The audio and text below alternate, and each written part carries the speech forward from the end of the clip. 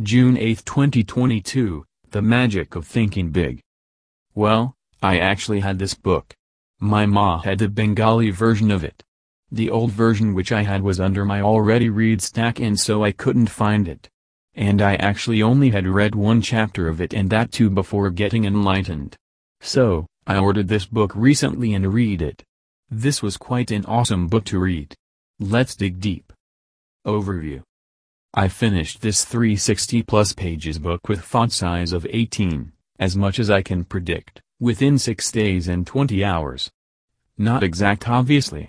As you already know that when I start a book, I write the date on which I start at the last page of it with the time too. And when I end it, I do the same. So, this had a total of 13 chapters, each quite good than I expected. It had the feature like the power of subconscious mind, that summation after chapter ending. It was pretty good. I actually discovered quite some printing mistakes and I wrote the page numbers on the front page.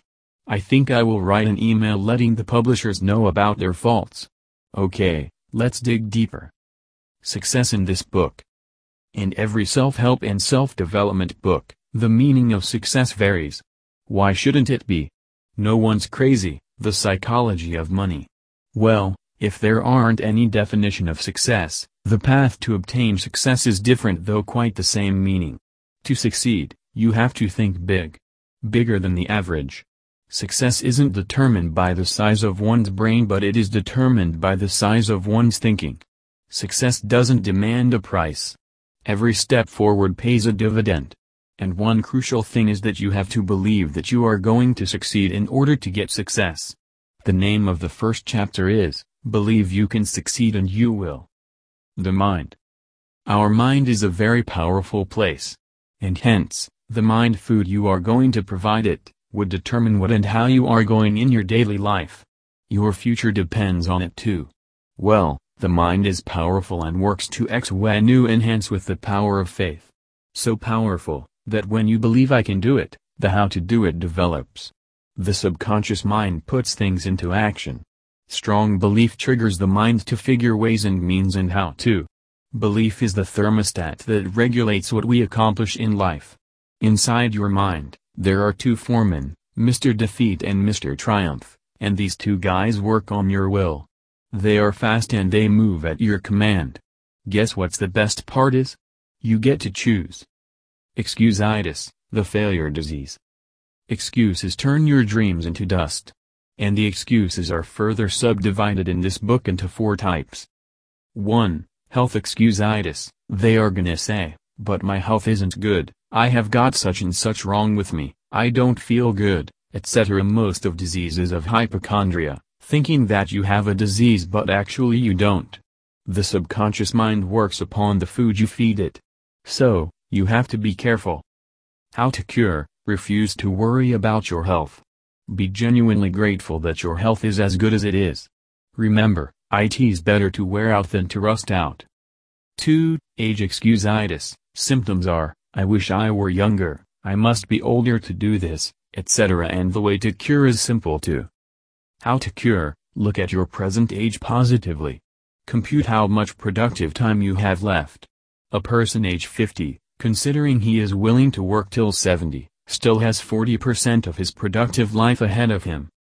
3. Intelligence excusitis. They say, I lack brains, but you have got to have brains to succeed, etc. Now let's jump to the solutions. How to cure. Never underestimate your own intelligence, and never overestimate the intelligence of others. Remember your attitudes are more important than your intelligence. 4. Luck excusitis. This is common. People associate the good things and bad things with luck.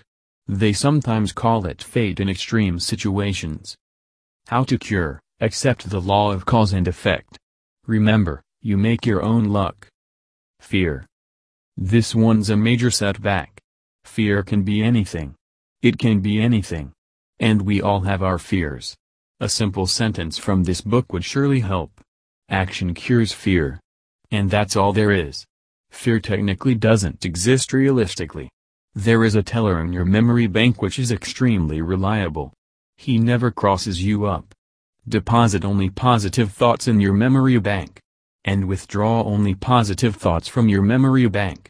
Destroy the negative thoughts before those thoughts become mental monsters. These mental monsters are our so-called fear when they accumulate together to form a big cloud. Put people in proper perspective. He is just another human being. What's the worst that could happen? How to think big. It always pays to think big. It always does. From the book, it is suggested to add values to things, people, and also to yourself. Your words matter. Because your external words decide your internal world. To think big, we must use words and phrases that produce big, positive mental images. Use big, positive, cheerful words and phrases to describe how you feel, to describe others, to encourage others. Visualize. Because visualization adds value to everything. Stretch your vision.